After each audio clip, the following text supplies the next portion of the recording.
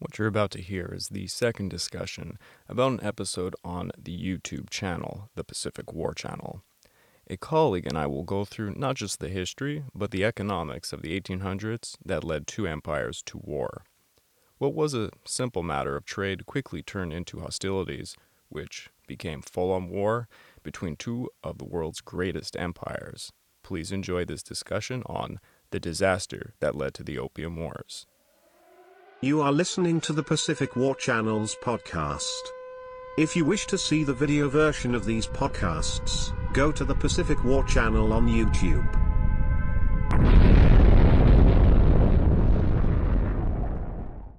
Well, hello there. Welcome to the second podcast for the Pacific War Channel, where we are going to be talking about the last episode I did, which was on the disaster that led to the Opium Wars. Here with my friend Justin. And yes, it's not a Zoom call this time, as the quality was quite terrible, as you can imagine. Sorry about that, folks, but glad to be here. Hopefully it ends up being a nice little chat. If you guys remember me from the last episode, I'm not a historian by nature. My studies were actually in economics. And I'm interested to learn a little bit more about what happened with the Pacific War and all the things that went into it, especially since a lot of the causes themselves were economically based. So hopefully Craig can shed a little light on exactly what went into some of those things, and maybe I'll do a little digging of my own and see what we can find out. Yeah, so just like he said, much like most of you viewers were from, the United States, the Western world, you're probably not familiar with what we're talking about, because this is Asian history. Even myself, we're here in Canada. I'm lucky that my university even had any courses that remotely touch the subject. You can barely find this. It's really a specialization, and it's not found so much in the Western world. Luckily for Justin, the topic of this episode is based on economics.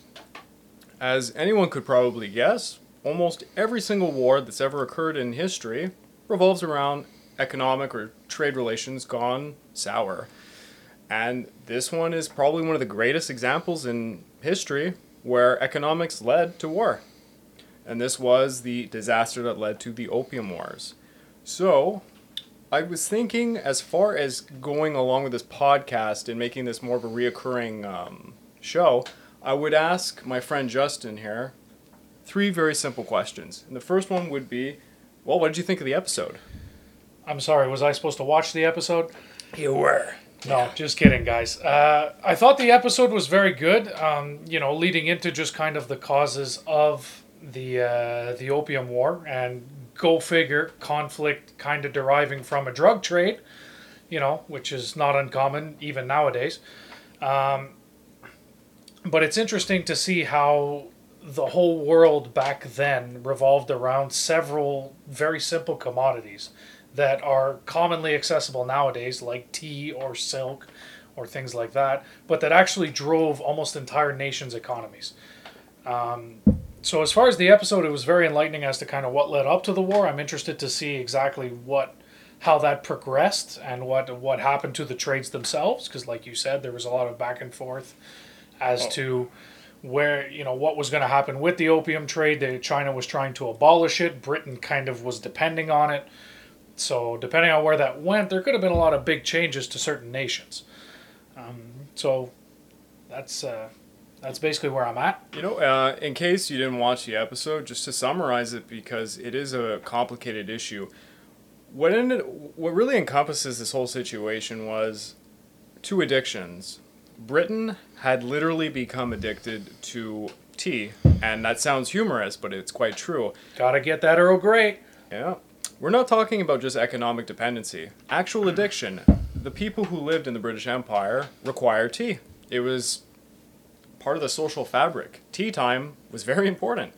And the more and more they consumed, the more and more they needed. So what ended up happening is, where did they get tea back then? Mostly from China.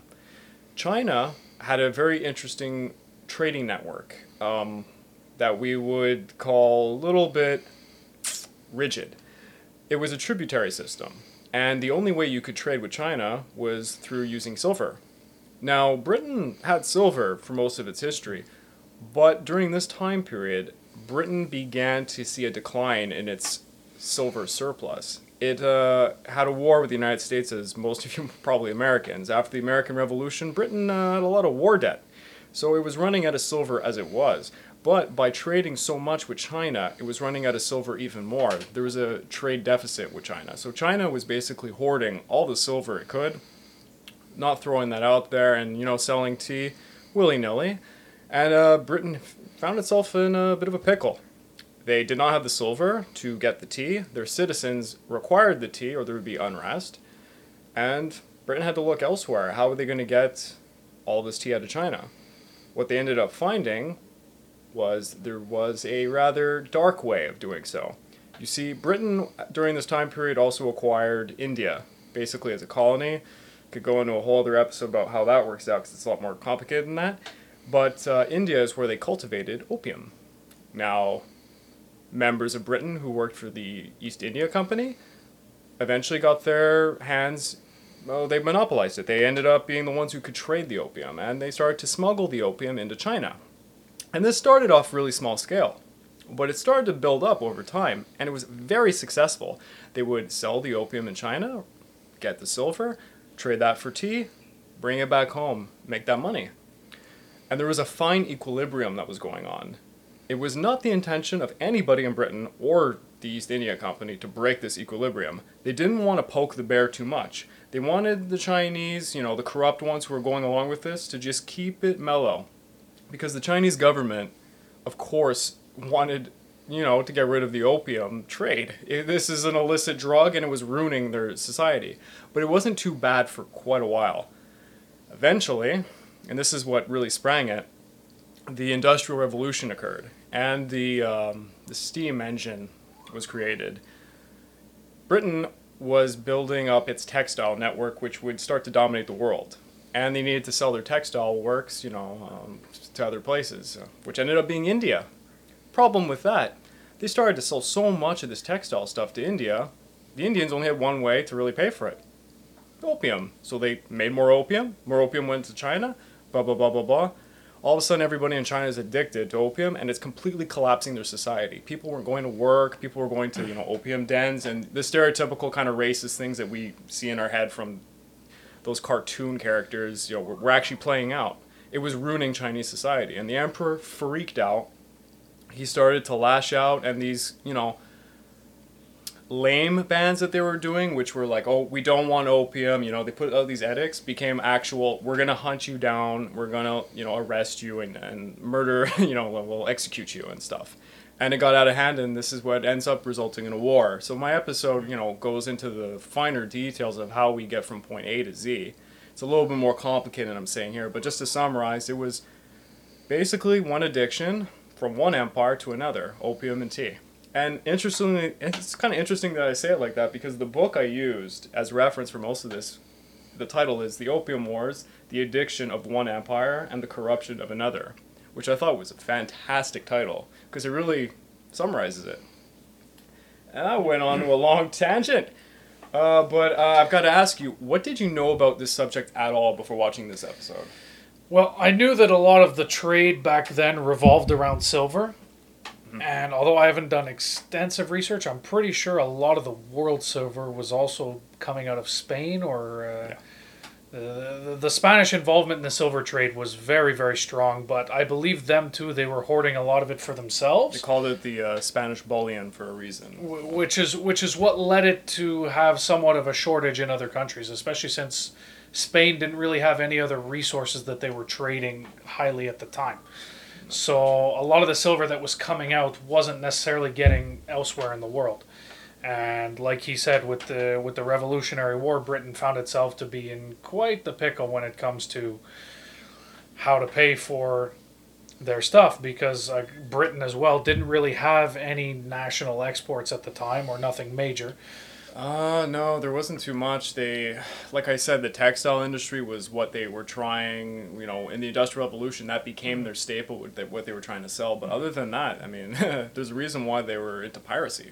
Yeah, and I haven't researched this myself, but I'm going to guess because because things didn't work out with China, I'm guessing China's need for textiles specifically wasn't very high, which is why Britain couldn't work anything out Yes. in a straight trade for tea type of thing. I didn't mention that they did try to sell textiles to China directly to pay for the tea, but unfortunately, China preferred its silk, traditional wear, and it was even trading with Korea and Japan, who had superior. Well, actually, I won't say they were superior silk, but their trading partners in the area of textiles, they were covered, and they saw the British textile work as cheap, and it was cheap.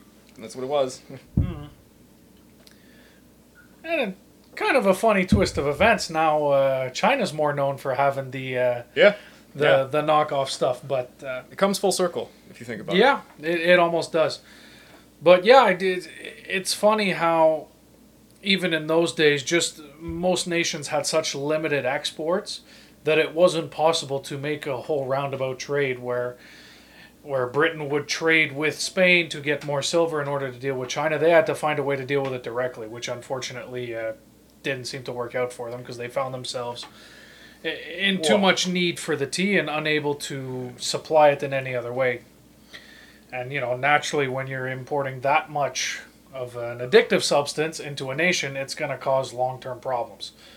Oh, yeah. It's, writing this episode was actually extremely awkward. I did not start off by writing a episode with the idea of what led up to the Opium Wars. I was writing an episode on, the first Opium War, which ended up being about 35 pages of script. And to give an idea here, 12 pages, you're getting in like the 30-minute range when I'm on screen. So it's like, oh my God, I'm going to have to break this up. And the next episodes will be on the first and the second Opium War, which are both at 40 minutes apiece, I believe. So you're welcome for shortening this one up a little bit. And it's a rabbit hole. The more you learn about just the economics behind most of this, the crazier it gets, and the more you learn about shadow guilds like the Quahog merchants that I briefly mentioned in this, and how much control they had over the Qing dynasty.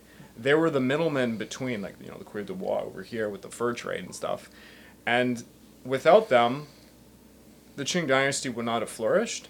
But they were corrupt in such a way that they were ruining their own people, basically. Now, was that kind of similar to what was happening in the U.S. in the olden days, where these shadow guilds were mostly controlling the ports, so to speak? Yeah, it's exactly. And they were direct middlemen between what was coming in and what got fed into the country? Yeah, the way the Qing dynasty worked things, basically they were supposed to have a taipan, a chief executive who would, see what goes in, what goes out. Fortunately, this guy was being paid off by the Quahog merchants. So they would be the guys on the docks meeting with the foreigners, the barbarians, which would be our Westerners, or even the Japanese or Koreans in this case. And they would be the middlemen. So they would control what actually was going in, what actually was going out, because they were paying off the tariff officials, saying, hey, you already checked this boat, right? Slide them some money. Boat goes through, and the boat said, it was just fish or whatever. No, it was full of opium, etc.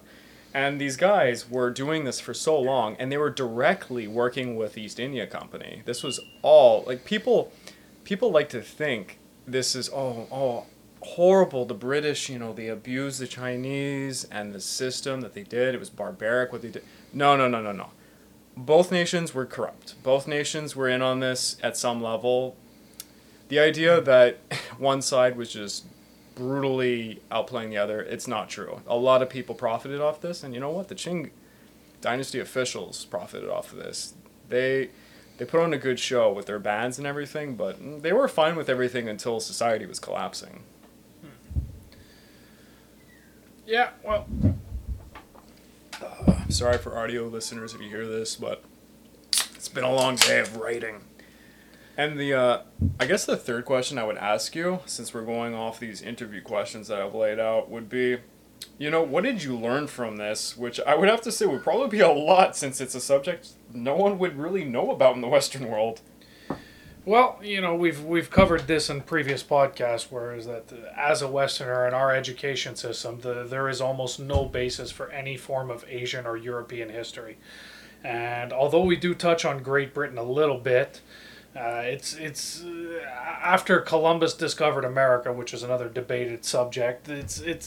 it gets very vague. Seriously, thinking about it, we both went to the same high school.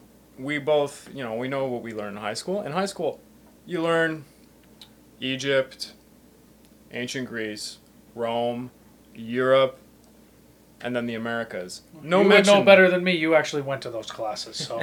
No mention of. I don't think I've ever heard any mention of China. But I mean, this is like early 2000s when we went to high school, mind you. Maybe things have changed, but it's true. We don't hear about one of the oldest civilization.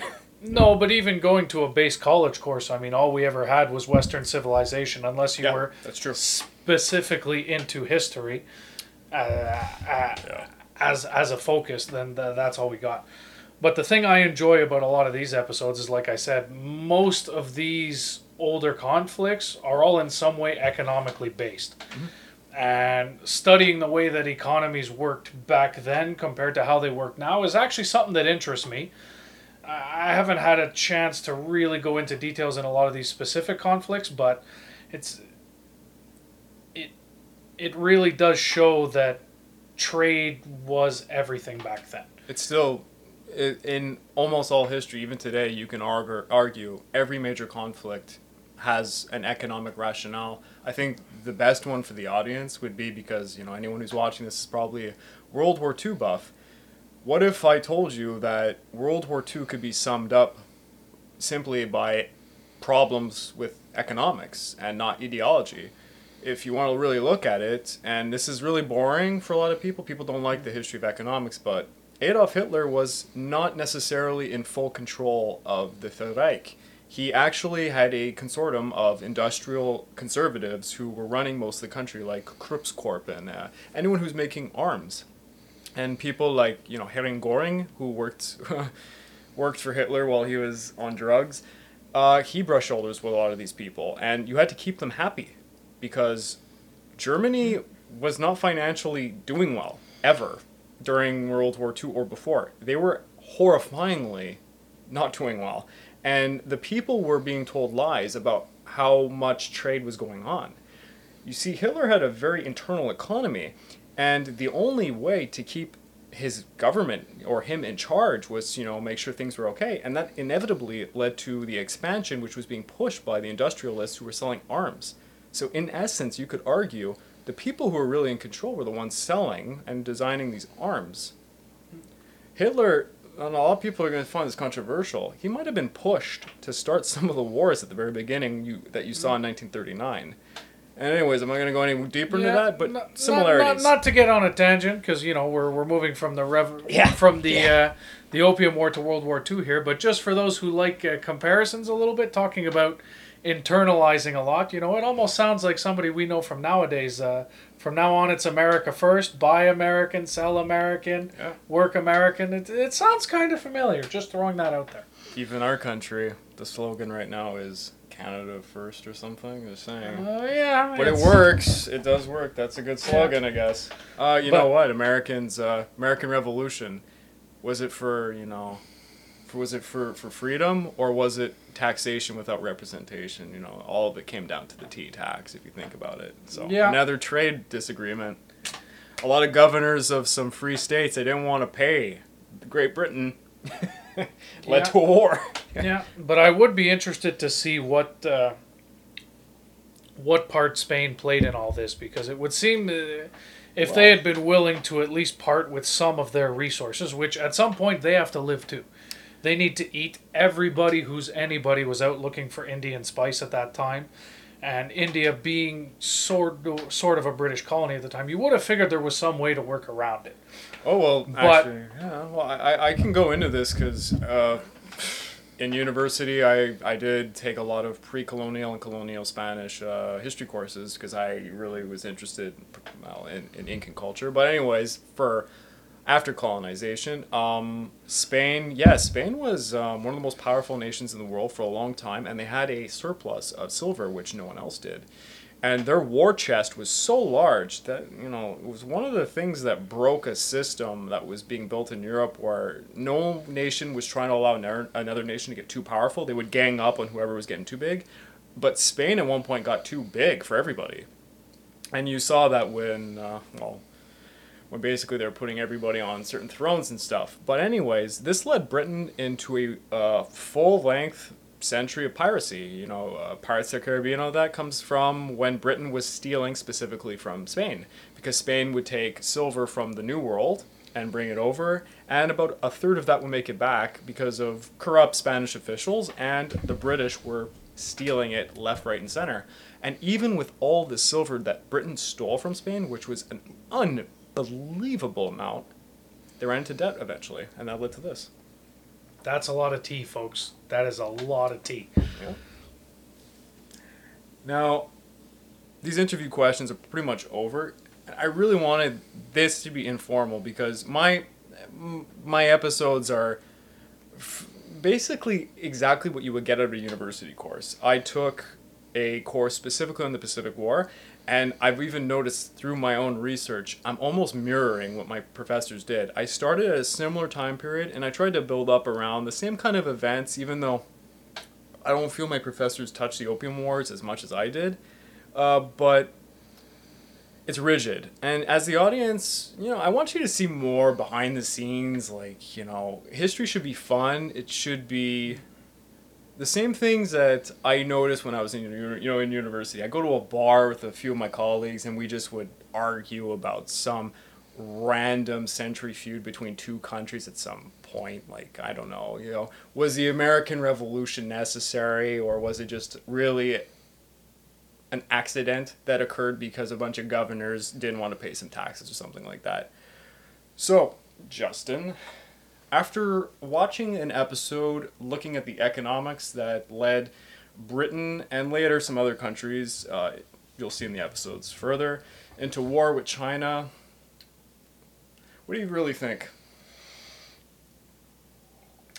It's really a tough sell because you have to argue that the whole crisis started from an addiction. Yeah. I think we can all agree that even back then, tea was not a necessity. Not at all. But most of the world's trade back then, like I said, also revolved around Indian spice, which I'm sorry, but wasn't necessary to make people live. But back then... Well, I mean, in Britain, you couldn't eat the food, really. This is true. But back then, you know, most things were all based on social status. Yeah. It wasn't a question of whether you were alive and had food in your belly or not, but it was a question of, did you have tea, or did you have coriander or cumin or whatever it was. So, you know, social status was kind of a large basis for how well you were doing in life. How much money you made, how big your house was, this and that. So, in a sense, it was a necessity for England to acquire this amount of tea, and at the same time, kind of, you know, quench their thirst. Not to make a stupid pun, but to kind of satisfy their addiction. And the fact that they had no other means of trading for this, like he said, despite all of the silver they managed to pillage and attain legally, they really had no other option but to offer this in trade. And what they didn't count on is this completely crashing the entire Chinese society. Is there a question of who's the bad guy in this? I think Craig's right in the fact that both nations were very, very corrupt. I'll still say Britain wins the bad guy in this still, but China should not be let off the hook. Yeah. Yeah, like I said, it seems like both nations were still very corrupt, like you said, with sort of shadowy gangs controlling the ports and things like that. I mean, these are not things that are unheard of, but it just seems to be that there's no moral high ground in this. Absolutely not. But both nations did kind of what they had to do. Unfortunately, it led to a decrease in, let's say, the quality of life. Oh, and boy, yeah. And it ended up in quite a little problem. You know, I'll just go ahead and say that it gets much worse. I'll be, like I mentioned previously, I'll be doing the next two episodes, which will be the first Opium War and the second Opium War, both about 40 minutes long, and I barely can even touch the surface of the social unrest, because you can argue that the Qing dynasty, this was the first nail in the coffin for a dynasty that was doing comparatively quite well. If you look at the world, a lot of the world was ungoverned and going through warring states periods. Even China wasn't really unified at this point. What was Chinese is, even until 1911, is not really defined well. And I mean, the Qing dynasty had so many problems at home that it's insult to injury that Britain got involved the way it did, because they were weak. They were simply weak and a vulnerable target. It's sad. It's really sad. Well, I won't talk about like the future of my content, but it's hard not to vilify the British in the end. And it goes without saying, most of the literature that's written today just simply rags on the British for what they did. But I really do want to bring up some of the issues of who was corrupt in China, because there's heroic people like Lin Zexu, who I did mention in this episode briefly. He's more in the next one. He's almost he's a hero of China. He's on some of their bills. He really did fight to rid this addiction from his people, but there's other people in China who were completely complicit and just making money, and they didn't care. Most of the social upheaval did nothing to them because they weren't living amongst the commoners. And the common Chinese people are always the ones who get absolutely messed over. It's going to get really rough. There's going to be a rebellion. There's many rebellions that happen in China. But I did one episode specifically that'll come in the future called the Taiping Rebellion. And this event, which many Westerners probably never heard of, the amount of death is only surpassed by World War II.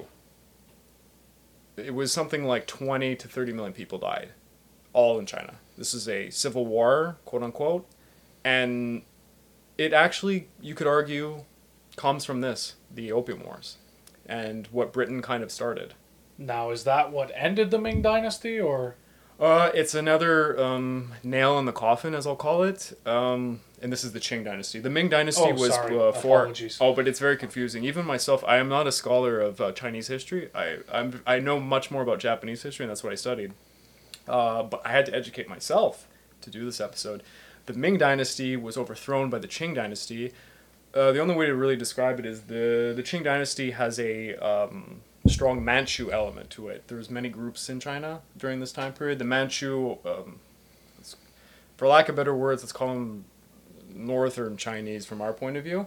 And this also incorporates the Mongolians, and the Ming were more Han Chinese. It's impossible to even not myself, I'm ignorant towards all of this, but you should always remember during this time period there's Manchu Chinese, Han Chinese, there's a lot of Mongolians involved, and then the Mandarins, who are usually court officials, and they're all quote unquote different people, but there's also subgroups. There's Hakka is a minority group in China that exists today. There's many different indigenous Chinese that no one would even remotely know the name of, and they have their small pieces, and there's all sorts of rebellions that go on. I won't talk about current day China because that's like a can of worms, and there's other things going on.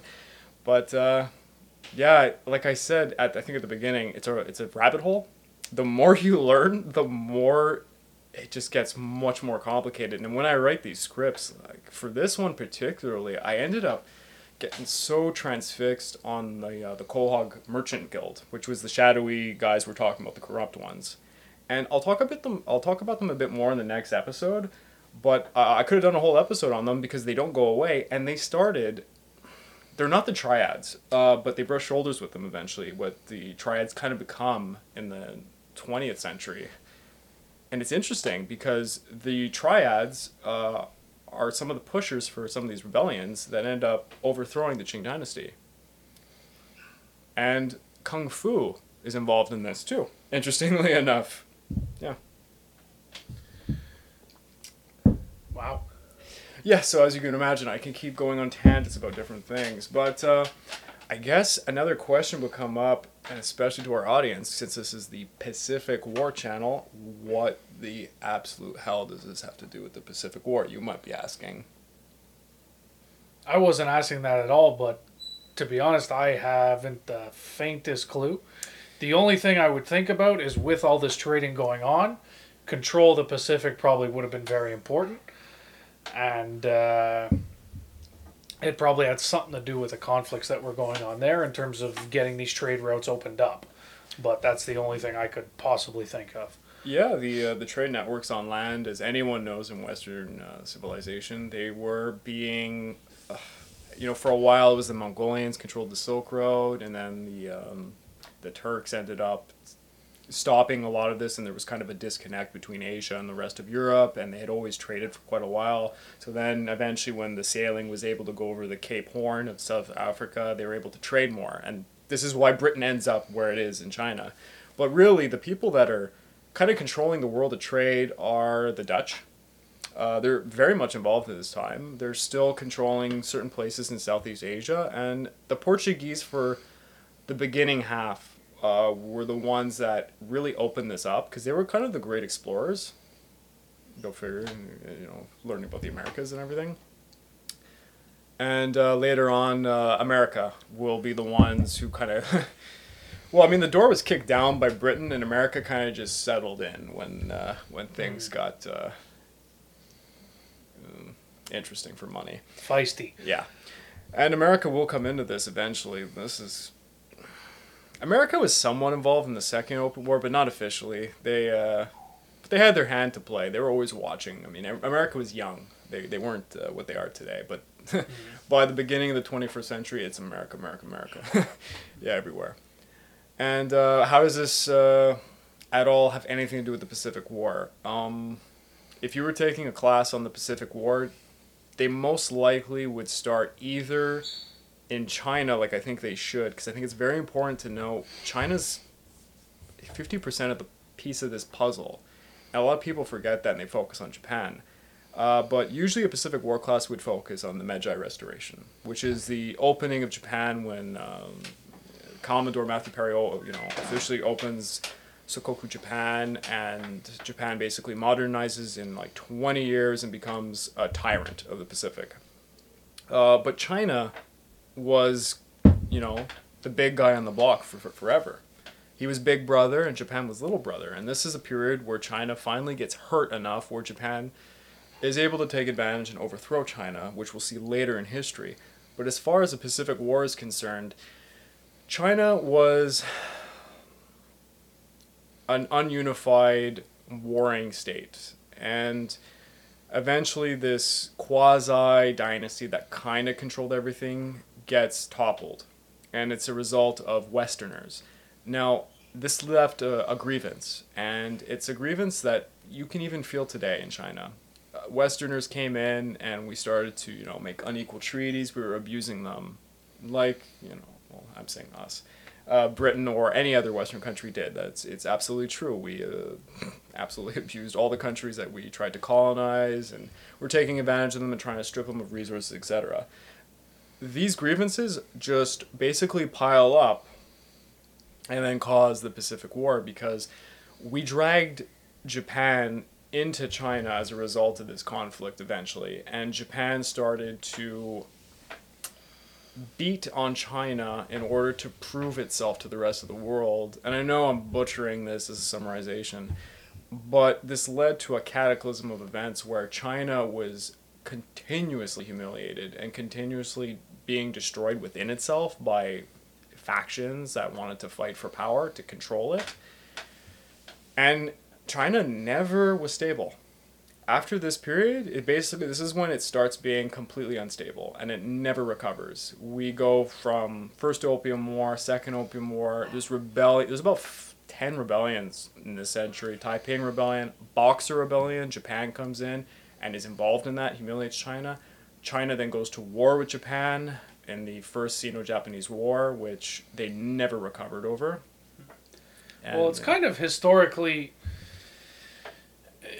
It's almost like an axiom where if there's any big power that's in some kind of civil unrest, there's always going to be economic and financial crumbs from the fallout. Any type of business they have, whether it be trade, whether it be production, export, things like that, they're going to fall apart when there's civil unrest.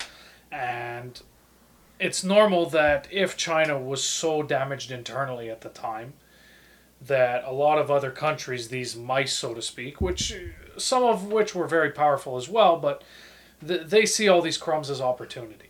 So it makes sense that they would go in and kind of try to bite at the heels and take little bits where they want, whether it be taking over trade routes or trying to establish control in certain regions to control certain exports.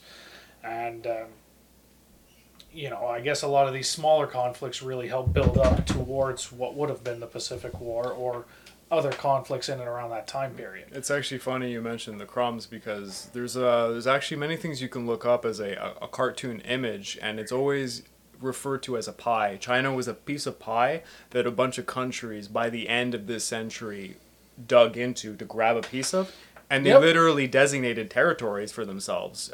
If you look at it's Shanghai that gets kind of cut up into these pieces, and Japan ended up being one of these people, and they were considered like the rest of the Western world, this aggressor who took a piece of the pie. And as far as China's concerned, China was big brother forever, and then all of a sudden little brother came in, beat them up, and started putting unequal treaties on them. Yeah. I'll go figure. When money's on the table, family might not mean all that much sometimes. Oh, and you feel it today. You try to imagine today when you look at trade relations between China and Japan. I don't know how much you know about Japan and politics, but they've never had a very stable relationship. It's actually a bit better right now, but my God, what an awkward relationship for two countries that have all of their trade built upon another. If you imagine we're Canadian, imagine we were not at war with the United States, but there was always a Cold War going on with them. But they represented 80% of our trade. It's very awkward. That's how China and Japan were dealing with each other because they were inevitably trading with each other forever. Even, immediately after World War II, they were. But for lack of better words, they hated each other. Officially. Yeah, well, the sad thing is that kind of is the truth today, and 80% is obviously very, very high, but the U.S. and Canada depend on each other very much trade-wise. Yeah. From our end, it's anything from lumber and hydroelectricity. Oil mostly now. So. Yeah, a lot of oil. From the U.S., it's industry, it's steel, it's all these things. And it's anytime there's tension between two nations that trade that much, it's bound to crack at some point. Yeah, I think from now on, actually, I should probably build this podcast around I do the history and he does the economics, because this might be actually an interesting little combo. Do you think of it? Although I hate that people, you find some people are very interested in and it is a field of study, the economic history behind world events. Really, and it's sad to say, almost everything in history is based around economics. You can look at every single grievance, every little war that started, and you can always find a rationale for there was a trade disagreement or, one country was not doing so well and it needed to make money because of debts, and it always comes down to it. Well, the reality is that pretty much anything you can think of can be looked at as a resource. Yeah, absolutely. Land, population, people, and anything can be looked at as a resource. And from that point of view, any conflict is based around economics. But the question is who was on kind of the moral high ground of this and who was kind of trying to make shady deals. In this case, it was a little bit of both for both sides.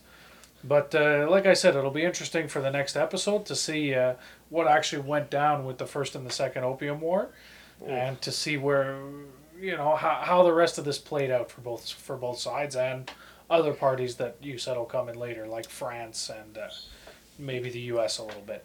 Yeah, people don't honestly think about it so much, but France had their hands in the cookie jar for quite a while, and they get away with it if you know about the Opium War, you really think of Britain. But the Second Opium War was a 50-50 deal. France and Britain pretty much shoving an unequal treaty on an already hurt Qing dynasty that lost a war horrifyingly and was fighting off a rebellion at the same time. It was not really fair to them. Before we go, because there's only I'd say about 5-7 minutes, I was just wondering, what did you think? Because I had to give a brief amount of history of Westerners coming into China. What did you think about the whole story with the people that had to represent Britain coming in, like, Well, the thing is McCartney, excuse me. Well, McCartney, I mean, you talked about him a little bit, and it seems kind of odd in a sense where, okay, China believes themselves to be superior, other nations want to think of themselves as equals, but you'd think when you're coming in trying to establish a trade that your country depends on so much that you'd kind of bite the bullet. And, nowadays, if you go into a foreign country as an emissary from anywhere, and that country has certain cultures, well, you're always trying to learn those cultures to make them feel comfortable, just in the sense of creating good relations. Whereas back then, everything was about status. Like we said, what kind of tea you had, silk, whatever it might have been, but everything was more not about how much money you made specifically, because things weren't really worked out that way, but it was all about status. And it seems like the British monarchy specifically were kind of turning their noses up and saying, no, we're not going to pretend we're inferior. We're not going to, and it's even a common expression nowadays, kowtowing to somebody. It was made a common expression to today because of a few British people that had to go to China and do the kowtow. Yeah, and it's funny to see how just swallowing your pride for those few instances, I'm not saying would have stopped this, because I still think it was a natural progression that would have happened anyways, but just in the sake of keeping up foreign relations, it would have been worth it to, get on your knees and bow to a guy a few times. But that thought from the British monarchy of saying, no, we're not inferior to anybody and we're not going to pose as such, really might have cost them a lot of headaches that it didn't need to. Again, it probably would have led to this anyways, just based on the needs of both countries and the lack of any other type of currency to deal with. But it might have made the relations a little easier in a sense. They might have been able to smooth over the conflict or work out other trades to not let it escalate so quickly.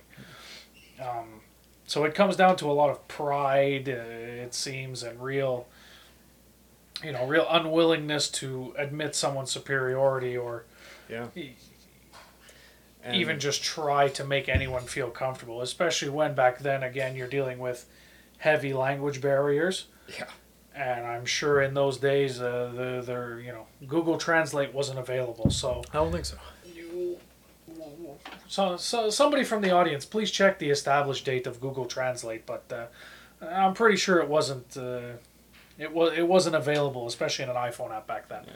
So when dealing with foreign relations, they really only had the hand of maybe a couple translators, and maybe somebody who was somewhat familiar with the culture, but they didn't seem to make any excess efforts to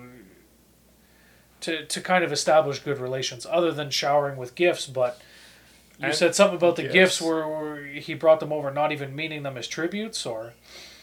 Oh, the complication was that China had a very rigid system, and it was a tributary system. So the emperor expected that you came, and he was the great emperor, and usually it was a Japanese or Korean official, would bring a bunch of gifts. It was almost like an annual thing, and they would present them the gifts, and then China would go, okay, we're going to trade this. And then everyone was pretty happy with this. It's not like China was doing anything unequal to the other nations, despite what a lot of the literature will tell you.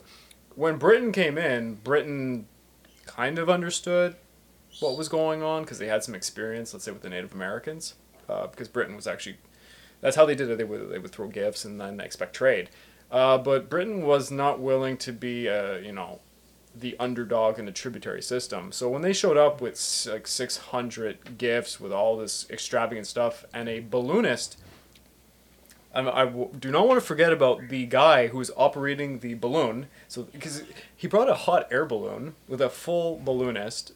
A dude to operate it. And by the way, just for the folks at home, I have never heard the term balloonist before this podcast. I'm not sure if it's a recognized term. I'm going to go with balloon guy. Yeah, balloon guy, sure. If anybody can figure out what happened to this person, I would love to know in the comments, because I researched forever. There is no mention, if he got home, what happened to him, because, the emperor still took the gifts. The emperor did not throw the gifts out. And one of the gifts was the balloonist, so I'm really curious what was the contract like for this guy, and yeah, so the British, McCartney shows up thinking, they're going to be on equal terms, and then he's told to kowtow, and he was actually willing to do it as long as the relationship was, two nations just trading with each other, but that was not the case. That's not at all how China operated, and that was kind of the real issue at hand. And you can see, there's Napier comes after McCartney, and they keep trying and trying to open up like an official, what you would call like an embassy within the country, so that you can have regular trade agreements, because the Qing dynasty was the big dog, and they wanted to be the big dog. And yeah, well, I think a big part of that might be stemming from their earlier trades with Native Americans and stuff, because them going over and dealing with the Native Americans, don't get me wrong, it's not like they were perceived as gods or anything special like that, but they were bringing stuff that was completely foreign to the Native Americans. They were trading, whether it was silverware or blankets or, very, very common things to the Native Americans, who were basically, again, giving them loads of stuff for next to nothing. Oh, the Native Americans got the sour end of the deal, as I think we can all agree, and that's not just territory. If you look at the James Colony, when the foundation, basically everybody who came over the first few years was starving, and they couldn't feed themselves because they built their land on a swamp, and they didn't know how to farm and all that, and the natives were keeping them alive by giving them food. And yeah, that's the whole Pocahontas story, actually, and I'm not going to go into that. But coming from that relationship where Britain definitely held the high ground, for lack of a better word, and then going and having to sort of go back to being a subordinate in China, maybe left a bit of a sour taste in their mouth, which is why they were so hesitant when it came to. You have to remember, from China's point of view, the Qing dynasty, and I shouldn't even say China, it's the Qing dynasty. They were the greatest nation. They had no adversaries at the time, and they kind of knew about Britain. They're not ignorant completely. But from Britain's point of view, Britain had fought a lot of wars, and Britain understood naval warfare, and Britain knew they could knock this country out of the water, and they did after. So they weren't really willing to tiptoe around the issues. They wanted what was in their best interests. And I think that should be enough for this episode, because we keep going off into the bushes with other things. Well, we're always circling back, and all these conflicts have so many tangents that all end up leading to this giant topic of the Pacific War, which is realizing it wasn't just one day, 1 month, 1 year, one battle. It's a whole subject where so many minute conflicts, minute relationships, economies led to this, and it's good that we can touch a little bit on everything that led into it, or everything it related to. Yeah, the more I've been doing my research, the more I realize that I don't know so much about very specific small countries. Taiwan, for example, the foundation of Taiwan before Japanese occupation or Chinese occupation, I do not know so much about, and I'm going to have to research. Or a country like, let's say, Cambodia. Cambodia is dramatically shaped by the Pacific War and the events that led up to it, too. And I really would like to touch on a lot of these smaller countries that get unnoticed. From our Western point of view, the Dutch East Indies. The Dutch were involved in this war as well. And not a lot of people talk about them either. And I will not be doing any of that research, but I'll be happy to let this guy fill me in on those things. And if it really comes to a point for one of the episodes, I'd be glad to do some research on the economics specifically of some of these things to see where they tied in and exactly how it was going. You would love in one of those areas. If you want to touch the most complicated topic and the one that is the real reason why the Pacific War occurs, it is because of the sale of oil in the 30s. Go figure, a war started because of oil. And that is the start of World War II, not just the Pacific War, actually. Yes. Well, glad we could do this. Thanks for having me, and hopefully we'll see you guys again for the next episode. This has been the Uninformal podcast for the Pacific War Channel. Over and out. Thanks, guys.